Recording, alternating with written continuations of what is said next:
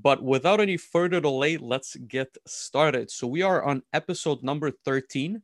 This month, we are talking about talent. So everything from recruiting to hiring, to landing a job, to managing employees, managing colleagues, maybe the relationship with your boss as well. So everything that involves talent. And today we wanted to talk about our experiences. So myself and Dave will kind of, as you mentioned, shoot questions back and forth to discuss some of the good, bad practices in the industry.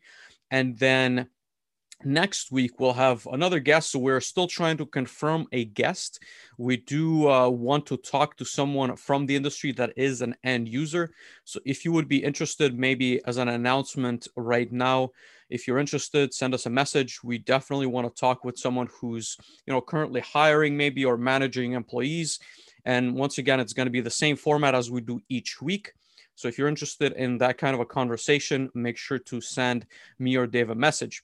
That being said, Dave, I want to start us off where every good story begins at the very beginning. So you must have gone through dozens, hundreds, hopefully not thousands of interviews, but certainly many interactions with potential employers or employers that you've accepted the offer from. I want you to maybe give us your impressions on the current practices, but more importantly, from your experiences, what were some of the, I guess, the good takeaways, the bad takeaways, and what were your thoughts on what could be done differently? Yeah, no, absolutely. I appreciate it, Vlad. So, as I was telling Vlad before the show started, I have certainly been on one side or the other of an interviewing table or process, both from the talent side and from like a hiring manager or Mm-hmm. part of the hiring team. Certainly hundreds of times. I've had responsibility or worked with, I think, at least the last two companies where everyone that came in for an interviewing process, I was generally part of that for a variety of reasons, and they kind of varied by companies. But at some point, you sat through a couple of dozen or 100 of these things, and I feel like everyone certainly knows if interviews are going well or if they're going poorly.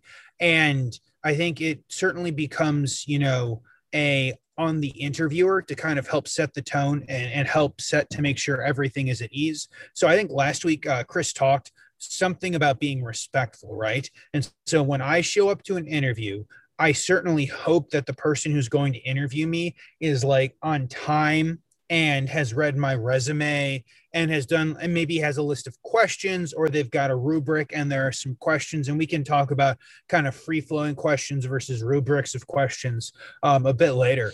But like just general preparedness. And I, on the other side, I on both sides of that desk generally try to be as prepared as possible.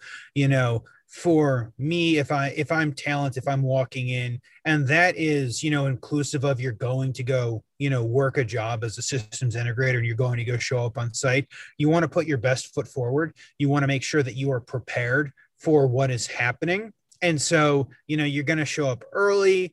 You're not going to be hungover from the night before. You're going to generally be prepared and look pretty good. And I think all of those things are important. And on the other side, I think it certainly becomes the interviewer needs to be prepared. They need to have spent time to, at very least, have read your resume. I would imagine many of the people that we're talking to, especially on LinkedIn, you guys have a LinkedIn profile. I would imagine that someone would have gone through and kind of perused that, or maybe you've connected via LinkedIn and those folks. And so you've had some sort of like back and forth interaction. And so I think setting the stage is a big and important part. And I would say specifically within probably the last 4 or 5 months, when the market has gotten extremely hot. And I think we talked about this with, I feel like we probably talked about it with everyone, right? The timeliness and brevity in length of interviews are extremely important.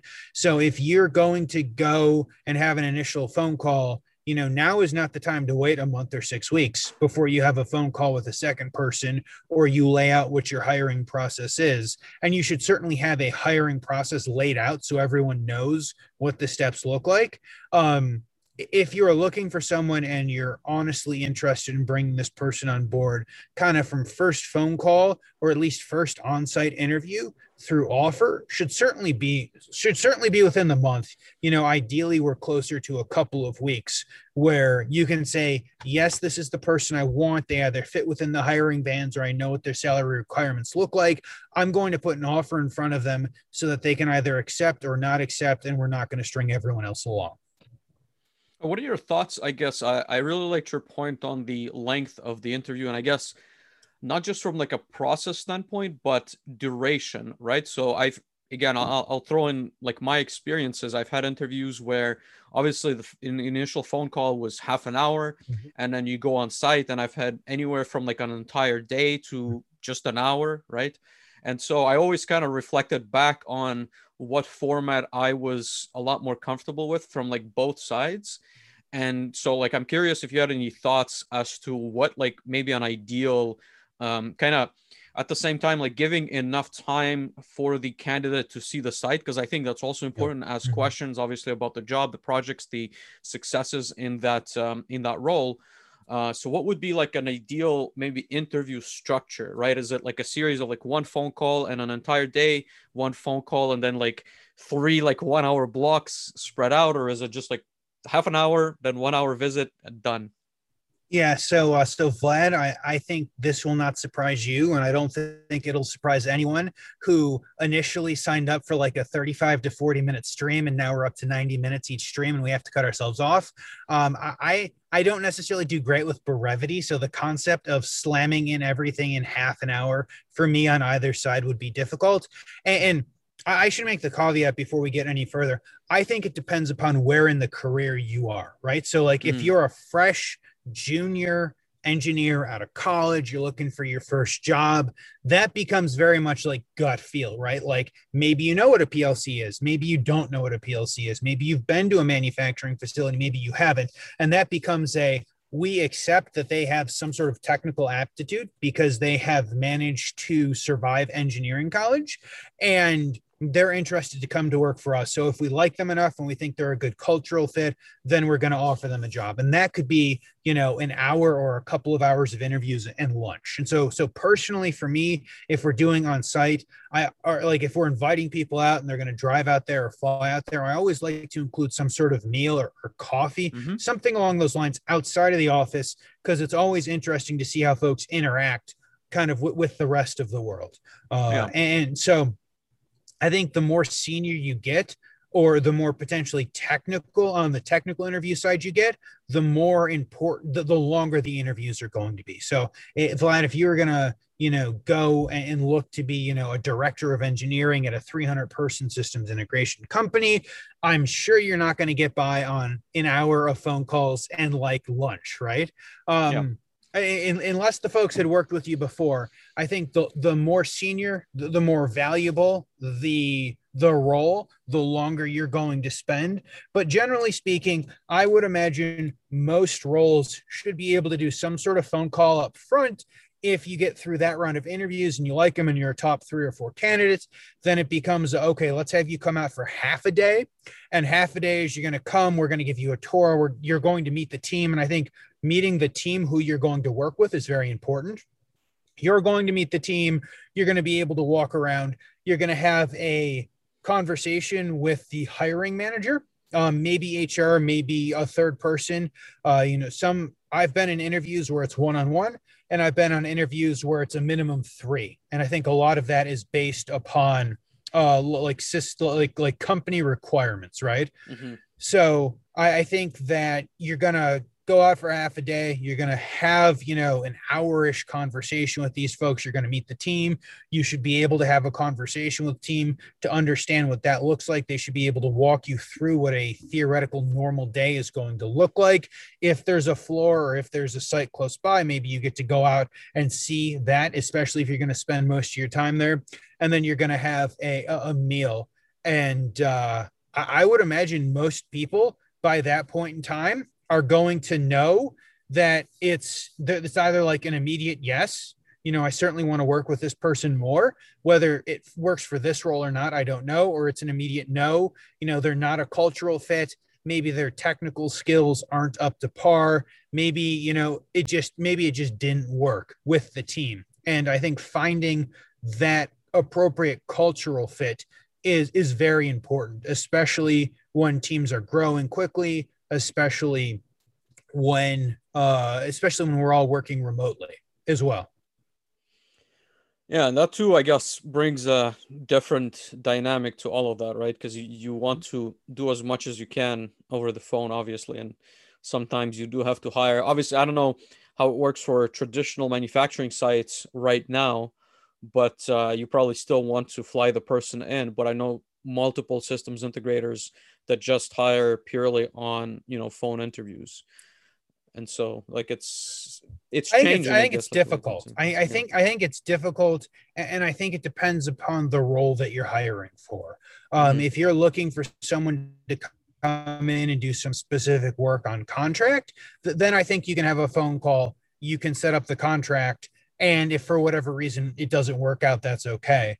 But I feel that it's difficult to have only phone interviews. So, Yeah. Vlad, you know that I worked for a systems integrator. We were 100% remote, and despite the fact that we were 100% remote, we always went and sat down and talked with someone and met them face to face before we made a Really? job offer.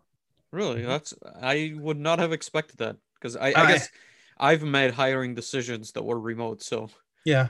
Well, I think it depends again, like the size of the team and the cultural fit and what's important for those groups. And when you're hiring the core, I think it's important to be able to meet the person.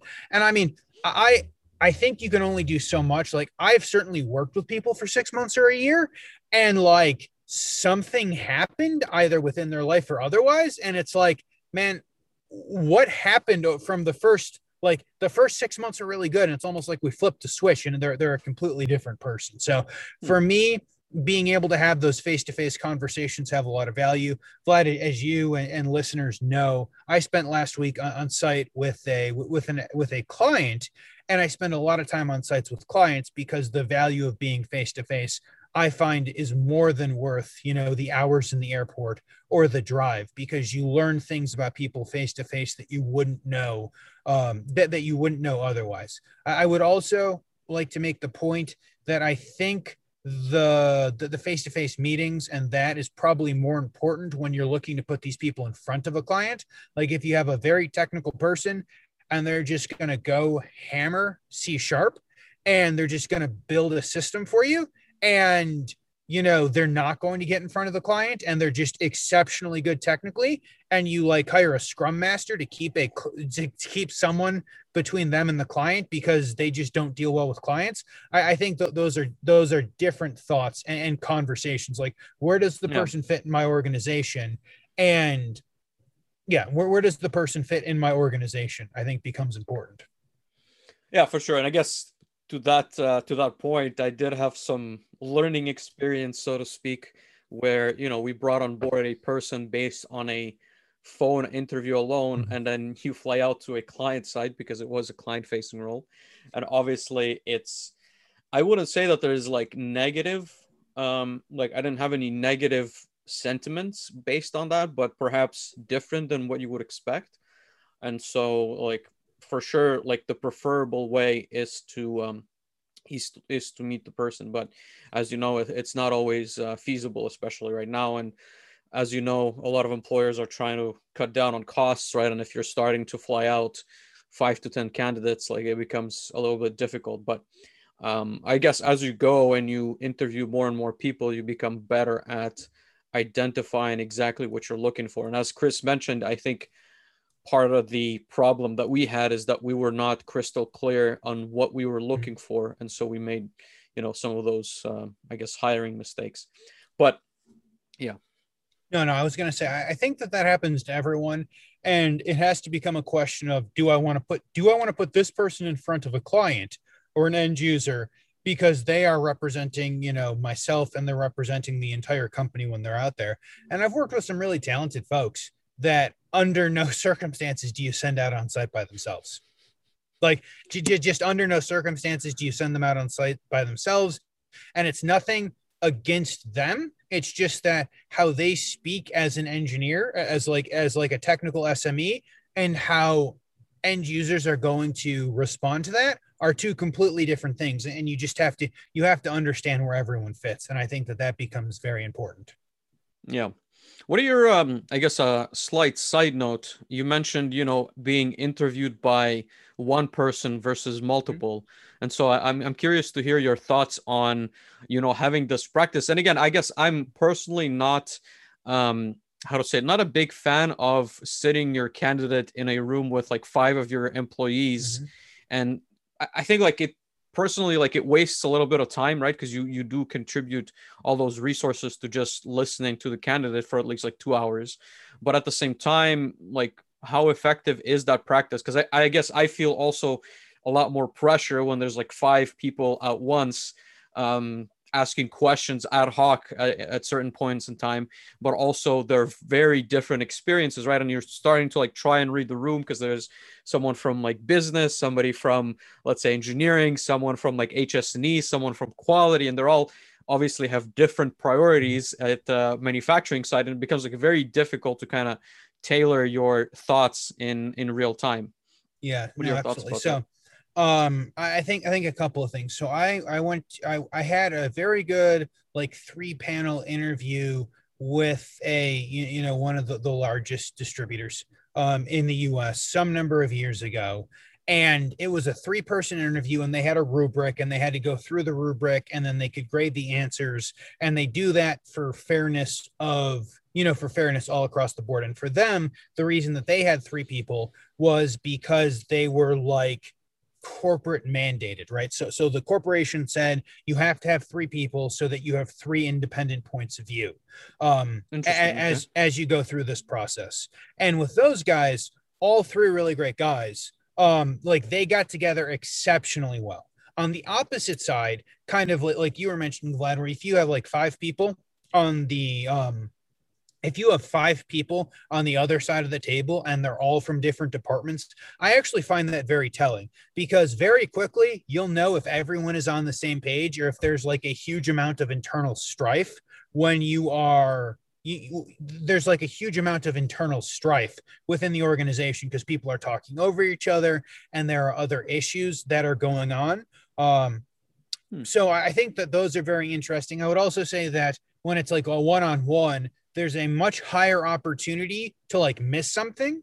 And then like even if there's two people in the room, you have someone to have a conversation about it. So like let's say, Jordan and I were interviewing you, Vlad, and I feel happy to throw Jordan under the bus if he and his family are actually watching this on while eating dinner. But let's say Jordan and I were interviewing you. We ask you some questions, you give us some answers, and we have a back and forth conversation. And at the end of it, at least the person looking to hire can have a conversation with the other party in the room, and Mm-hmm. that in my mind significantly reduces the opportunity to miss something, be it technically or culturally or otherwise. So I think that it's important to have someone to say, kind of like check you of, I love this person, I think they're great, or I hate this person, I don't think they're great, or it's kind of like meh. Like if you have one of those three responses, I mean, if you don't think the person is a right fit and that's your gut reaction, I always go with my gut reaction. I've never hired someone who I had any doubts about and not regretted. Like I've always regretted it because there's always some issue further down the line. But no, overall, I think having like multiple people in there is good. For me, when I go and have a conversation with these folks, and it may be like a function of me as Dave, or it may be a function of where I am as in my career. But like if I'm having a conversation with these folks, I think of it less of I'm trying to like completely sell myself to you. Like we have had to have gotten to a point for me to get flown out here. At this point, it's like a two-way conversation where yes, there is some selling of me to you, but man, like you also need to sell yourself, your facility, your organization to me, because I'm probably going to have three other job offers, right? Right. Everyone's going to get lots of job offers. So it's very much a two-way conversation. And when there are large groups, I find it very telling, if people either work well together or if they're interrupting people and don't work well together. There are lots of things that you can notice about what's going on the other side of the table that is valuable for you when you're making your decision. Yeah, that's a very interesting perspective. I guess I've always, taken notes in interviews, but it's hard to always look back at how you look, as an interviewee once the process is done. I almost feel like there's probably like some studies done around, the psychology of interviews and like how they are conducted and like what the optimal number, like you said, like I guess 2 plus, there's a benefit to being able to like take notes while someone's talking. But like it's a very interesting process, and I surprised, I guess, to see that there is no consensus Mhm. when it comes to interviewing, and how vastly different it is, from one company to another. And I think, for the biggest reason of that is because people, like, for the most part, improvise like how they have been interviewed on how to find, the next talent. And Mhm. so I don't know if that we'll ever get to this like perfect sweet spot of an interview. But I want to throw in like, sorry, go ahead. No, no, I was gonna say, so there are like lots of thoughts, and I really liked Chris's episode. So if you guys didn't listen to episode 11, you guys should go back and listen to episode, or was that 12? You guys should go back and listen to episode 12 last week, where we had Chris on, where we talked about, his thoughts on interviewing. So I would say before that, I had always heard people kind of refer to the star method, and the star Hmm. method is kind of what Chris was saying didn't work very well because it's very scripted, but it's like, tell me about a time, or tell me about your experience. It's kind of those open-ended questions, and the thoughts were basically like, you tell the people the situation, you tell them the task that you were associated with, the actions you took, and the results. And I have certainly found that as a positive step, other than like saying, are you a team player? And if you show up to the interview, the answer is going to be yes. Like, you could be the most lone wolf developer out there, but man, if you don't answer yes to, I'm certainly a team player, then it becomes a function of, why did I even kind of show up to, why did I even show up to the interview? So again, it's one of those, you have to ask the correct questions. And I have found that, maybe having some sort of set list of questions or types of questions that you can ask from helps to structure an interview, especially for larger companies. But then digging in and asking kind of follow-up questions, which is what Chris had mentioned last week, is very important. Do you, Yeah. Vlad, have like a positive, or like a specifically positive or a specifically negative experience with any types of specific types of interviews? Well, now that you've mentioned the star method, I feel that, intention really matters. And what I mean by that is when you get to an interview and they very openly tell you, we're going to go through the star method with you, Mm-hmm. like Yeah. you almost like, like you're excited for a new job, you're excited to talk to an employer. At the same time, you're a little bit stressed. And then Mm-hmm. they hit you with like, we're going to go through the star method. And you already like, it feels like your enthusiasm level like immediately drops. You know what I mean? Mm-hmm. Because like you've been through this before. Maybe if you don't know what the star method is, then you're a little bit, oh, like that sounds like a pretty interesting, like format. But once you've gone through it a couple of times, it just becomes a very, I wouldn't say tedious, but the way it's framed, I find, by managers who use it very by the book, Mm-hmm. it becomes very rigid, right? So it like you said, feels robotic. People just read the questions that they see in the, like, again, that they've noted either before or read from the star method, instead of trying to probe for different maybe opinions or trying to learn about you. And I think at the end of the day, people want to some extent, like, talk about themselves.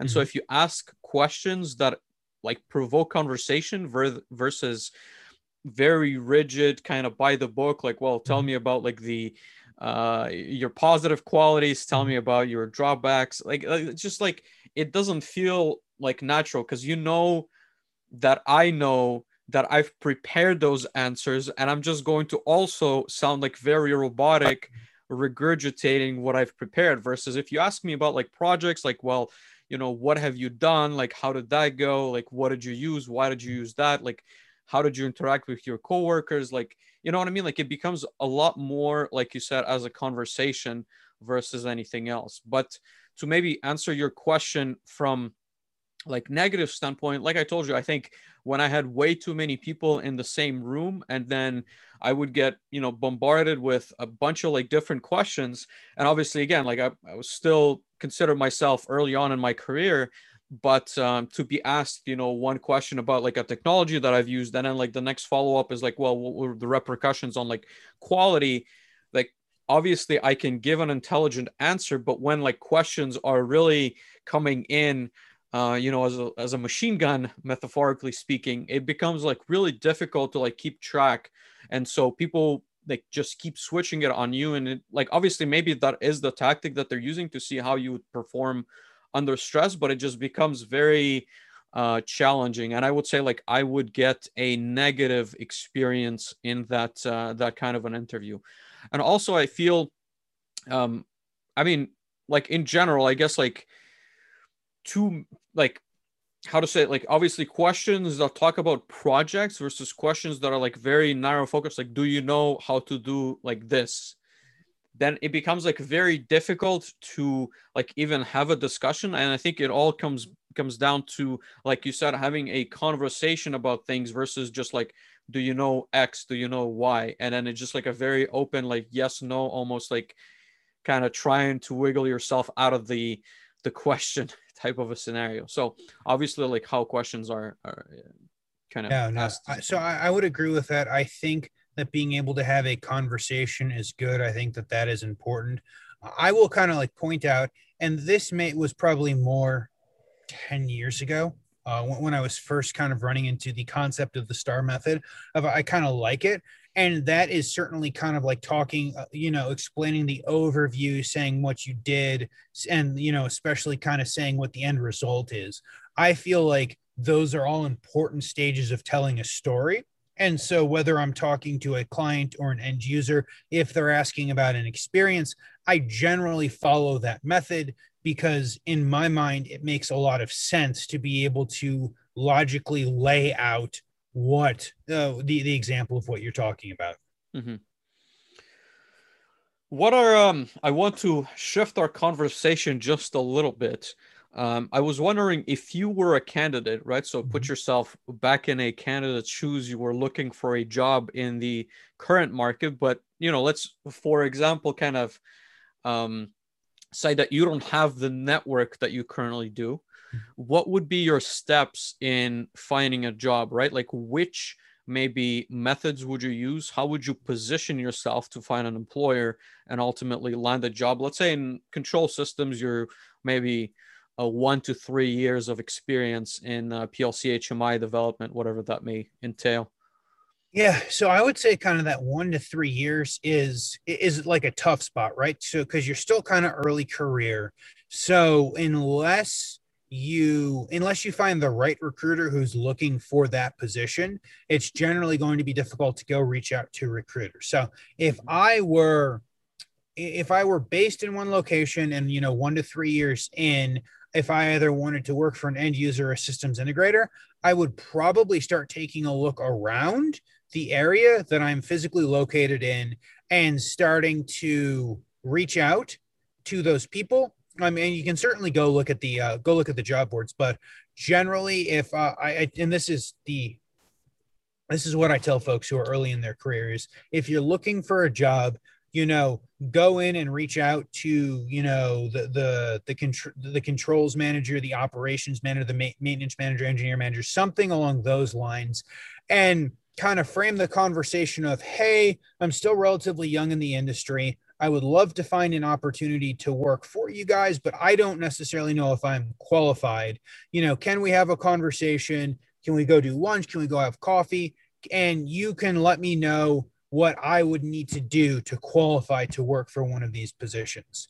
And start to have a bunch of those conversations. And that will certainly help you build your network. And that will certainly help you kind of figure out, one, do I want to work for this place? Two, the qualifications that I need to actually qualify for this job, and start to give you kind of that real life experience in a very low pressure, low profile scenario. Would you reach out regardless if they have openings available, or Absolutely. would, yeah, okay. Absolutely. And Because again, yeah, I'm not suggesting you go like blast a whole bunch of resumes in there. I'm saying you should reach out to the specific person either through LinkedIn or find their email and, explain this is who you are. You would one day like to work for a company like theirs. And can you have a conversation or can they help direct you so you know what you need to do to qualify for one of those positions? And that is generally what I tell people either looking to get into the industry or very early in their career if they haven't networked well. So I will kind of like continue that through mid career if you will allow me, Vlad. mhm. So with that, hopefully you've spent some time building your network. Hopefully you spent some time building your network and some successful projects. I think certainly starting mid career, you can strategically look at recruiters. Either they have needs posted or you might be talent that they're looking for that they'd like to represent, and kind of go have those conversations and utilize those people as an extension of your network, as well as networking, with the people very similar to what I described early career. Hopefully you will spend some time networking. And so you can reach out and you can have some conversations about, hey, I think I'm looking to make a move, or, hey, that we had layoffs. I'm looking for the next opportunity. Can you help direct me for Mhm. that? And I think that is certainly the easiest route to continue to find a job. I think probably maybe 6 weeks, 8 weeks back, I ran a poll on LinkedIn asking people a similar question, like if you are looking to start a new job, how would you find a new job, or how did you find your last job? And an overwhelming percentage could be was so more than 50, I think it was like 70 something percent said that it was through networking, be it LinkedIn or otherwise. Interesting. Yeah, I guess I haven't seen those results, but I'll take a look for sure. Yeah, I think it's Matt, posted on the site. you did. Matt asked made a good point. Well, an interesting point. One non-technical interview I tend to ask is, what is your favorite thing? Could be a movie, hobby, etc. It helps break the ice, but also really helps me understand how they communicate. It's made interviews much more pleasant and start off great. And I don't know, honestly, that's a tough question to ask a candidate. I don't know, like, what's my favorite thing? Well, I have he to said maybe on like think of. non-technical interviews, Vlad. So Oh, non-tech. I'm not sure that Hmm. you would necessarily qualify for, but no, that is very broad. That is very. I'm not even sure how I would answer that. Well, I guess like he uses it to break the ice. I don't know if it seems to be effective. I'd probably throw that in and the next time I interview somebody just to see what happens. But it's an interesting approach. I mean, like I think as we were discussing, for me it's always asking about the projects, asking about the resume. If it's a very like technical job, right? If it's like a technician or engineer that needs to know control systems, I found what really works well for me is asking like general questions, like let's say, how would you that are relevant to the industry that they are going to be working in, right? So if it's like let's say an operations engineering role, then you have to be on the floor, right? And obviously machines go down, and so like one of the questions I would ask, like, well, where would you start troubleshooting a specific issue, right? And it tells me a lot from the standpoint if they tell me, for example, the first thing I'm going to do is open up my computer and connect to the PLC. I know that it already sets off a metaphorical like red flag in my head, because I think before you do that, there's a number of steps that you can, Mhm. talk to the operator, like ask questions about this problem. How did this like problem came to be? And this maybe indicates that they're not I wouldn't say like resourceful enough, but ultimately think like very narrowly, right? Because they are the expert in controls. They're going to always like in a way turn to controls to solve the problem, versus trying to communicate to somebody who, like I said, would have more information. But anyways, I guess that's like one of the things that I always ask, and I usually follow up. Right? They would tell me like, okay, I'm gonna talk to the operator. And then we're asked like, well, what would you be like asking them for? Like, what kind of questions would you come up with? Or, what would that interaction be like? And so I can tell quite a bit by their answers how they would be able to resolve this problem or have like many challenges, right? In that specific like context of the facility. No, absolutely. And I would say troubleshooting skills are, I don't know, man, maybe the hardest to come by, or maybe the least common that, good troubleshooting skills are some of the least common that I see. And as I like to tell, control systems engineers, the code didn't change, right? Like we should go look for the low hanging fruit, go talk to the operators, go check the alarms, go kind of check all the normal things, because I'm confident that the code did not change in the PLC. It's the same. I wouldn't be confident. I don't know. I changed code like at night and things go wrong. Like so if I ever go to a facility that Vlad is pushing live code in production, the first thing I'll say is, someone give me a Windows laptop with Logix on it. I'm going to go check Vlad's code. We'll go roll it back to the previous iteration and see if it unbreaks everything. No, I mean, like, I guess, like, for me, it's more like just like to get to know the person. You know what I mean? Like you kind of you feel them out. Like, what are they going to do first, right? Because I think like that's why I was actually thinking about this point quite a lot. But I don't know if you know like the Rockwell slogan, which is like listen, think, solve. Right? Like one of their slogans, I think in one of the platforms, like they would actually say like listen, think, solve. And I think like it's an underrated statement in the sense that most of your time in figuring out a solution shouldn't be trying to like dig through like existing things. It should be like literally pausing and trying to understand the solution, right? And maybe the 10% is solving the problem. And so I guess that tells me a lot by asking that question, what the person is going to do. But to your point, I guess like in most cases, code does not change. And I think like by just saying something went down, you don't have enough clarity to make that assumption, right? So in my eyes, and I guess in every facility that I've been to, you really need to understand before you like what happened before you go into the code. And again, like operators, once again, from my experience, are usually the people to kind of go to the first. Yeah, no, absolutely. Like talk to the operator, understand what's going on, see if he can replicate the problem, and then see what the difference is between that problem and what the normal operating procedure is. And if he can do that, you're probably 90% of the way there. What are your thoughts, Dave, to come back to our previous candidate discussion, the applicant sites? So again, I've used them both as an applicant and I've used them both as a, I guess, internal recruiter. So posting job descriptions on a website, or even, whether that is LinkedIn, whether that is ZipRecruiter, and there's, I guess, a number of variations on that. Like, what are your thoughts on maybe the dynamic that happens on those websites? And at the same time, do you think it's a good, let's say, time spent going through them as a candidate and obviously as an employer? Yeah, so I'm not sure anyone likes those, Vlad. I think that they are I think they are a function of where we are as a society. And I think it's a function of, a couple of things. So your large corporations are probably legally required to post jobs. And so they have to post jobs internally and then externally. So they have to post jobs. And then you're going to find a lot of smaller companies who are,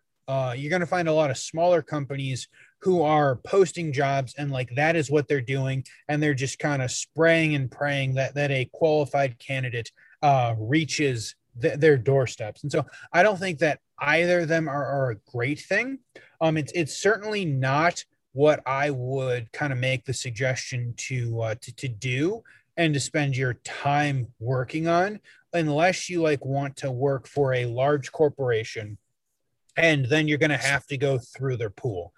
Generally, I'm not a fan of anything that I can fill my information in once and apply to 50 jobs, right? Like if it's just all copy and paste, or like I can build like I don't remember the last time I did it. It would have been probably a decade ago, but like you used to, and you probably still can, like build your profile, and it's like click every job you'd like to apply for, and it's like, well, I'm just going to apply to all of them.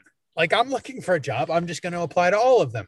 So for me, I have been most successful having conversations with folks and networking to find those opportunities.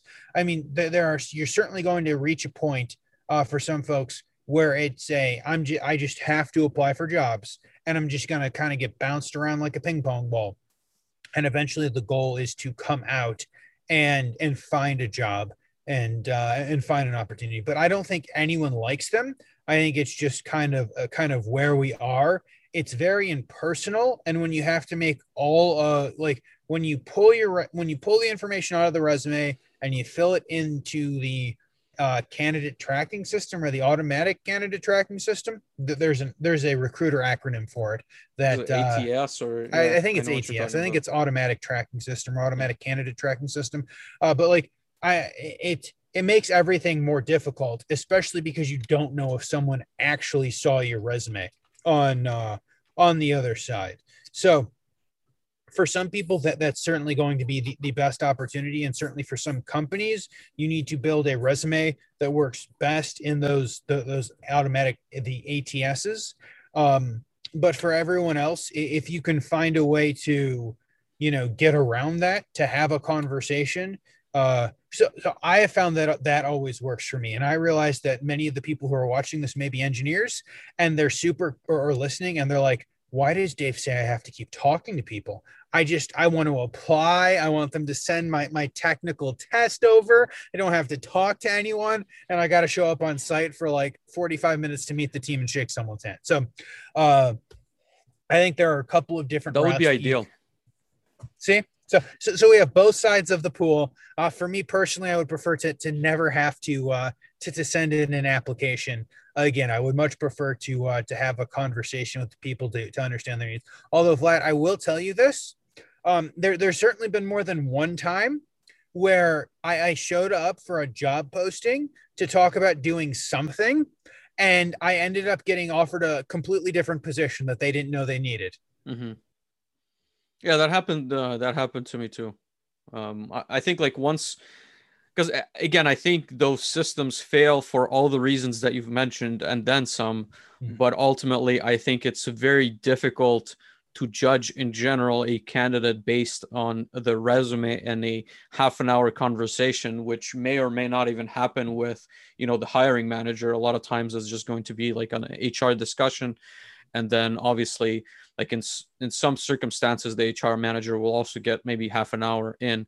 But at the end of the day, I think it's difficult to make that call, for better or for worse. And you might be, I would say, in a lot of cases, I guess, disappointed, but in certain cases, pleasantly surprised. And then you might have either like a different role or, like you said, a completely different position that you might not have even known, right? Because at the end of the day, in this industry, I think technology moves so quickly that if you're, let's say, a systems integrator, somebody that comes in and on the resume says, I don't know, let's just list technologies like Allen Bradley, Siemens, like whatever, they might come in and show you that they're much more experienced, let's say, in ignition for whatever reason.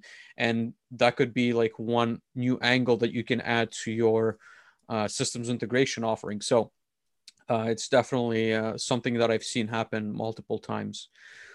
But no, I mean, I completely agree that those portals are typically not ideal. I did find some success applying to companies directly, right? So I think there's maybe even a disconnect between what they post on their own website and then what they post externally, because I think, at least their own postings they manage a lot closely than what goes off on Absolutely. the external platforms. And I think it's also hard to tell because sometimes those external platforms just siphon out, the job postings. And then for better or for worse, when you apply, then your resume just goes into the void.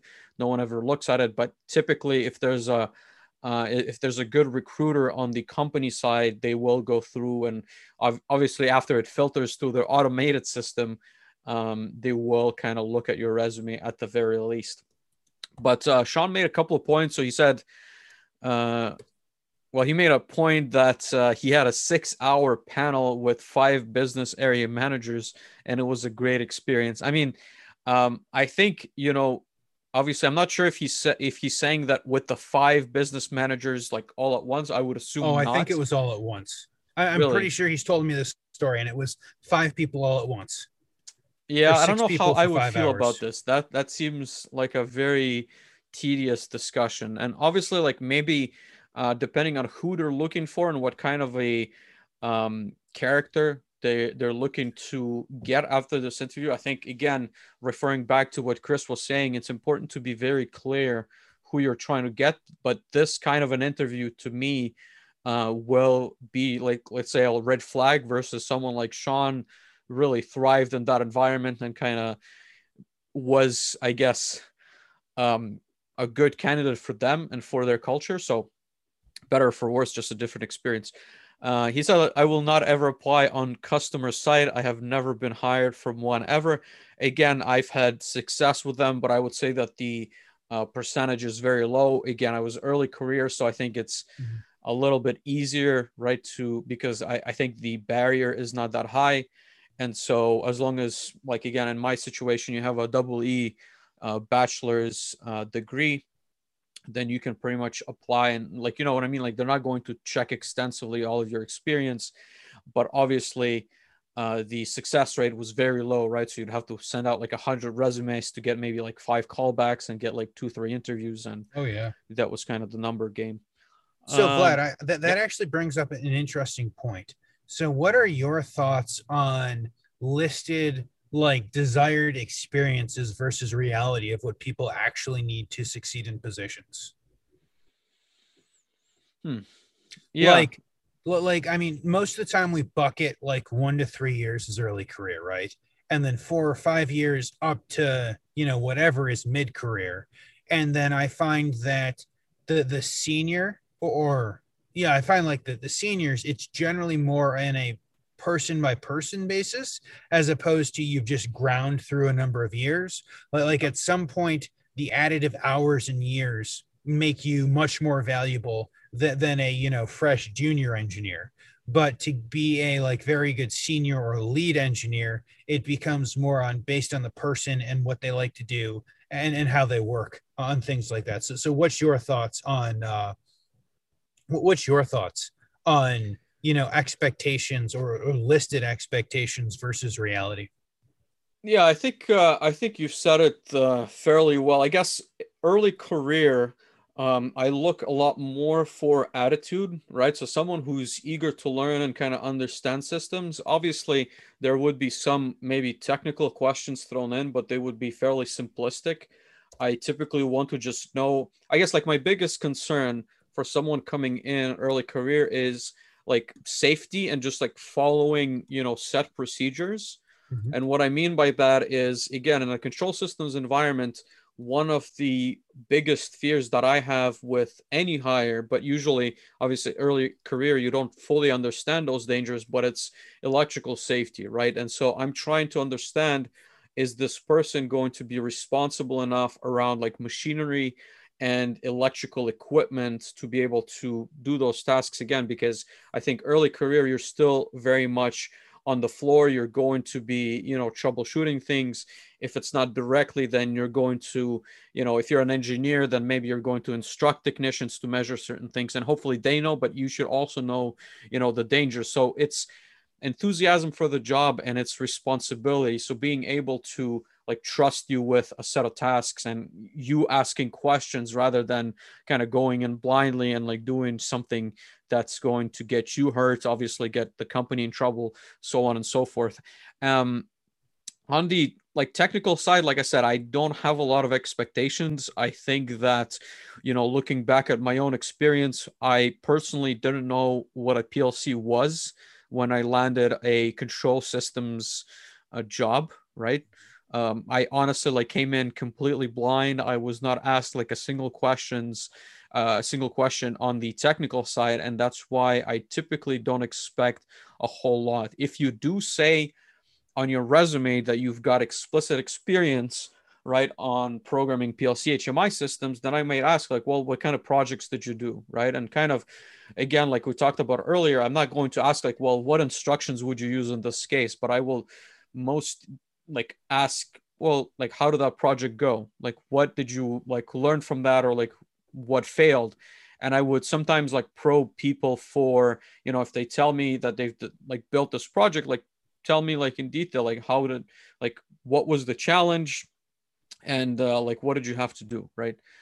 And then I'd say like mid-career, I'm looking, like you said, more for someone who can work or collaborate a lot more. That wouldn't be like my expectations, like I said, at the beginning or early career, but you need to be able to a certain extent like inspire others to work, to get work done. I've heard from like many employers, it's also where the distinction between just being someone who executes on what you're given and being able to bring ideas to the table, right? So when you're an entry level engineer, again, based on my experience, typically your engineering manager or your lead engineer, whatever that may be called, is going to pass down tasks, right? Like go out and do like A, B, C, D.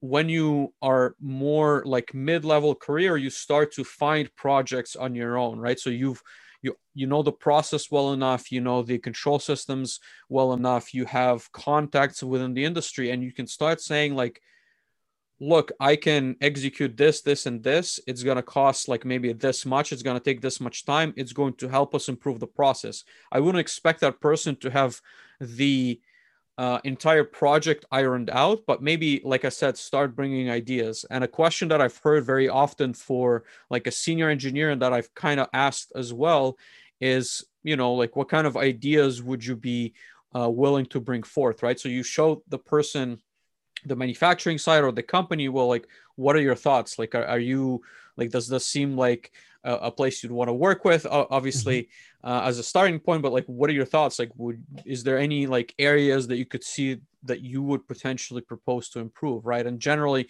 you see patterns. Someone who has worked in maybe like a packaging division would focus more on, let's say, like your case packing, like your palletizing area. Someone who worked more on the process side would talk more about yield. So that starts a conversation.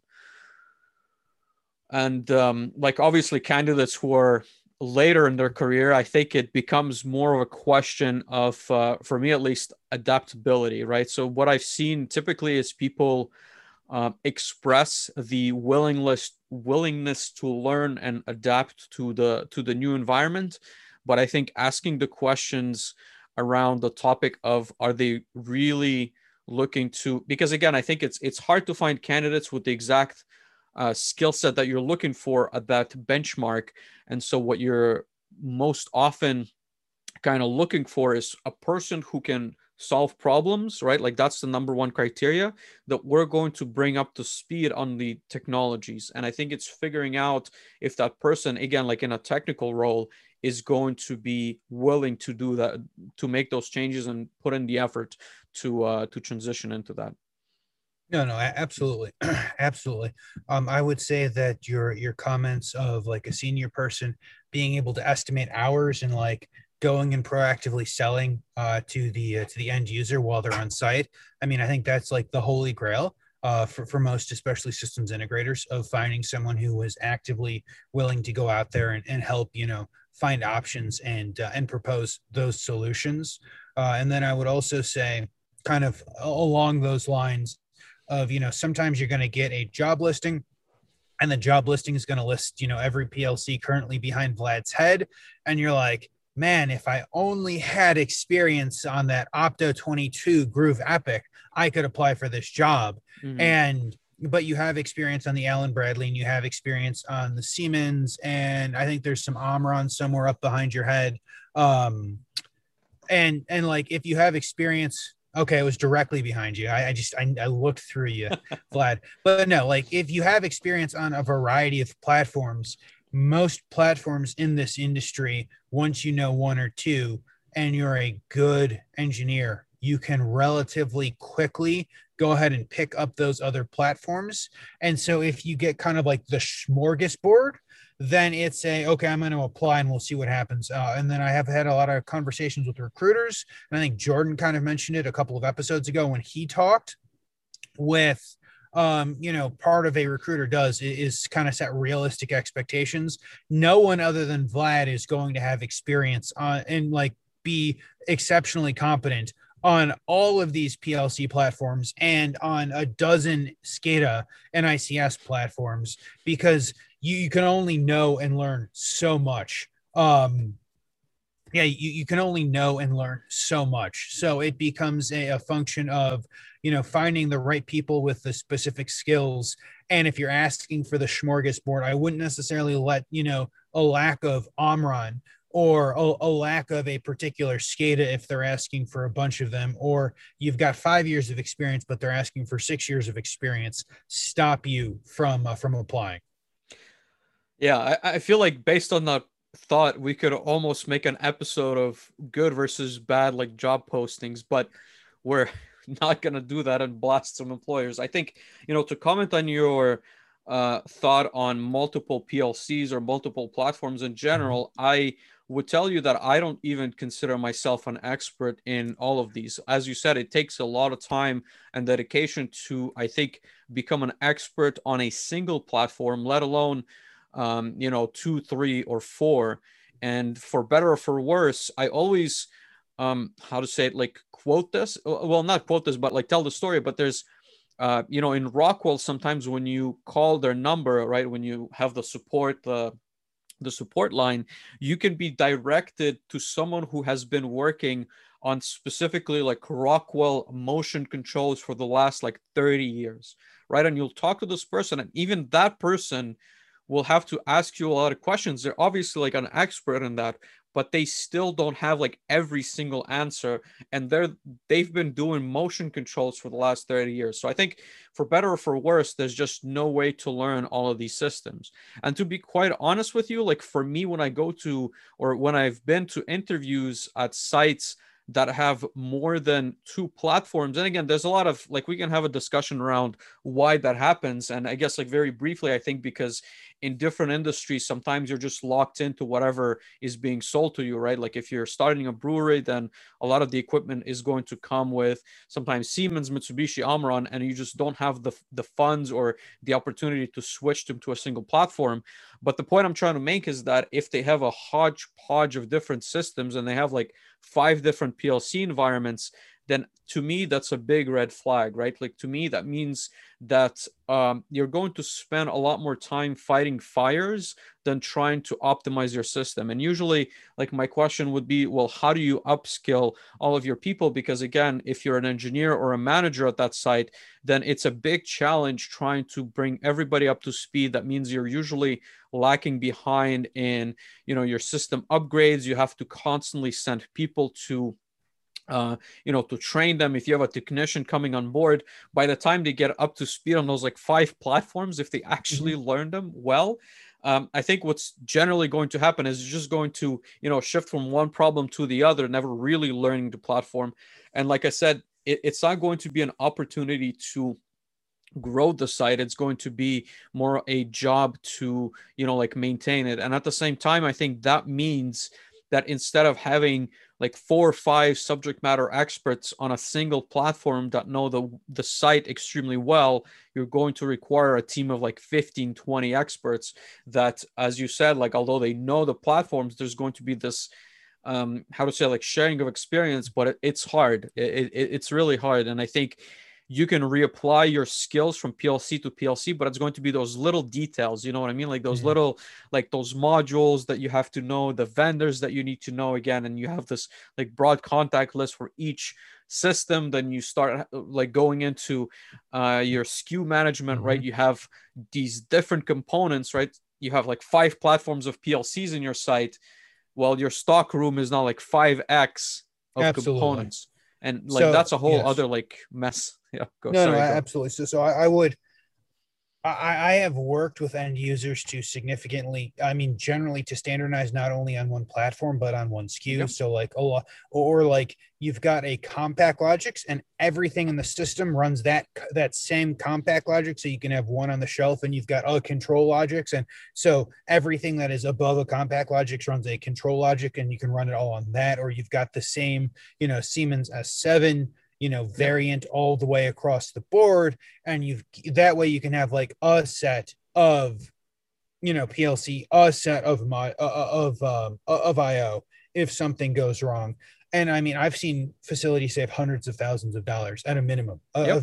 of carrying critical spare parts, just in standardizing it. And man, you can that is a lot of money, and spending a little bit of that money to get off a variety of platforms. And it almost doesn't matter what the platform is, as long as you pick one and standardize on it and commit to going down that route, even if it costs a little bit of extra money to get all your machine builders to go down that route in the future. It Yep. just so much time, so much headaches, and it's a lot of that kind of sunk cost you don't think about. So now your control systems engineers spend all of their time fighting fires and never really Yep. get to learn or never get to really do the upgrades. And so you're spending a $500,000 a year on systems integrators because your internal folks are fighting fires, or they're managing the folks fighting fires because you just have so many problems and you can't see the forest through the trees.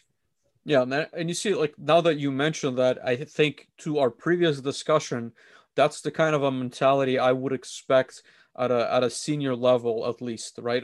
Like someone who's applying to do that job, he's not going to just fight fires, but he's Mm-hmm. going to stop and think, like, well, what are we doing here? Like, let's maybe find a better way to either consolidate this, but also like the basic questions, like, well, if we standardize on a platform, like let's standardize to reduce, the spare parts that we have in the maintenance shop, and not like that starts to click once you have that maybe 3 to 5 years of experience. Obviously, it varies from person to person and environment to environment, but that's a business question that is not necessarily related to a technical expert that's going to program your PLCs and HMIs, but it's something that starts to click once you kind of tie the different ends of a business entity. It also comes down to understanding, like the product that you're making, the downtime you're incurring to maybe test a different platform, your conversion, right? So I mentioned maybe putting forward the projects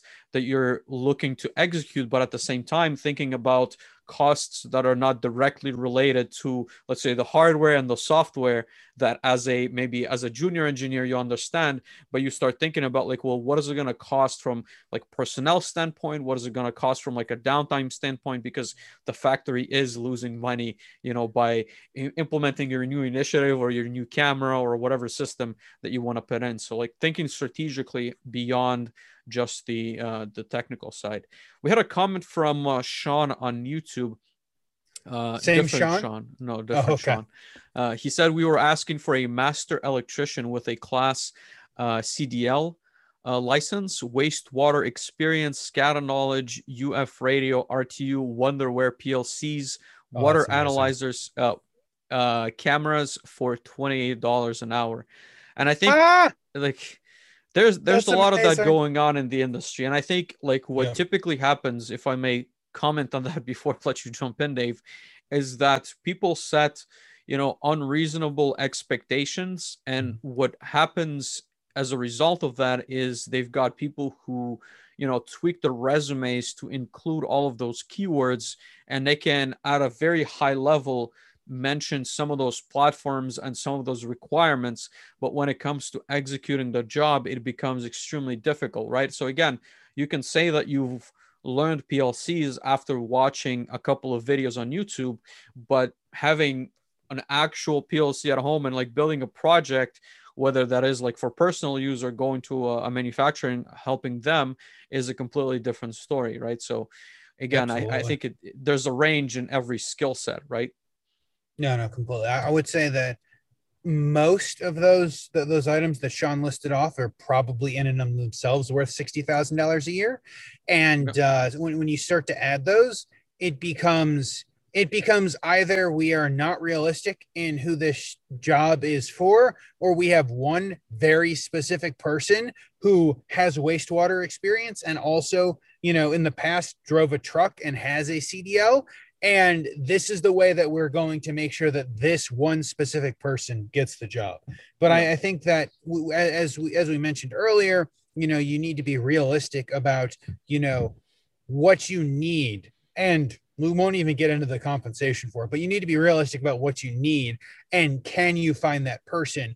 And when you can't find those people, what sort of upskilling do you need to do? And I think Chris and I feel like Jordan have certainly talked about the need for organizations to upskill and to invest in their talent. And that is not something that we've certainly talked about. And I know that we're running, well, once again, a little short on time, as I feel like we are every week as we're really getting into the meat of it, Vlad. But I think that, companies need to invest either in like continuing education requirements, or we want to send you to conferences, we want to send you to classes, we want to buy these classes so that you can learn more, because we want to continue to find ways to upskill our people, because best case scenario, they stay with us for their career, and worst case scenario, we have a significantly more talented, happier employee while they are here. Yeah. No, I agree. All right, Dave, I think it's time to wrap it up. Any final thoughts? I think that we've talked through a bunch of different key takeaways. Maybe for me, if I want to summarize that as, or maybe learning points again from past experiences, is number one is preparing maybe a scorecard or a profile for whom you're looking for, right? Like a very good description. Yep. Number two is being prepared on both sides, right? As an employer as well as a candidate, going through at least a very brief a research phase where you kind of write down some notes about the job, who you're going to talk to, and research that person a little bit. Then it's what else did we talk about? The red flags, I guess, during the interview, both red flags, or I guess like green flags, and what kind of questions you ask, like how do you formulate the questions to get the best experience. And of course, that's going to vary based on the role you're hiring for. We also talked about like a very big red flag, I feel, is the difference in platforms, but I guess ultimately boils down to different skill set mentioned on your resume versus on the job profile, and how do you interact or make an informed decision and kind of balance out what you truly need versus what you can actually get, if I may put it that way. And I think Absolutely. It's important, like I said, going back to the number one point, is be very clear on who you're looking for, setting the expectations right so that you don't fall into the trap of, again, I feel candidates kind of like listing skills that they don't truly have and you also don't truly need. So those are the key takeaways for me. What about you, Dave? No, absolutely. I would say that those cover almost all of it, as no one should be surprised, lad. I would say to add to that, that when you're interviewing it, I would go in and have a conversation and realize that as much as you are selling yourself, the company needs to be selling them as to why you should go to work for them, especially in the market that is as hot as it is now. And we need to find ways to significantly shorten our interview process. We need to find ways to significantly shorten our interview process. And again, to reiterate the point of, everyone needs to be realistic about job postings, and the kind of like perception versus reality. We'll leave it with, everyone needs to be a little bit more realistic with what they're asking for on job postings. And Vlad, I'll let you close us out, and we'll let every one of the great folks who have been listening to us for an hour and 10 minutes go back to the rest of their lives, especially Jordan's family. I hope dinner was good, guys. Sure. Thank you everyone for watching, listening, and commenting on the social media platforms. If you have any other questions or want to discuss this further, feel free to reach out to either me or Dave. And we will be back next week at 6 p.m. So exactly the same time, 6 p.m. Eastern time, 3 p.m. Pacific time. And we will still be talking talent. We're looking for a guest to bring on board. I've reached out to a couple of people, but if you are interested in coming on the Zoom call and speaking with me and Dave, please make sure to message us. And I guess that's pretty much it, Dave. Any other thoughts? No, I like that. So Vlad and I are getting ready to work on our next theme. We've got a couple of ideas of Mm-hmm. themes.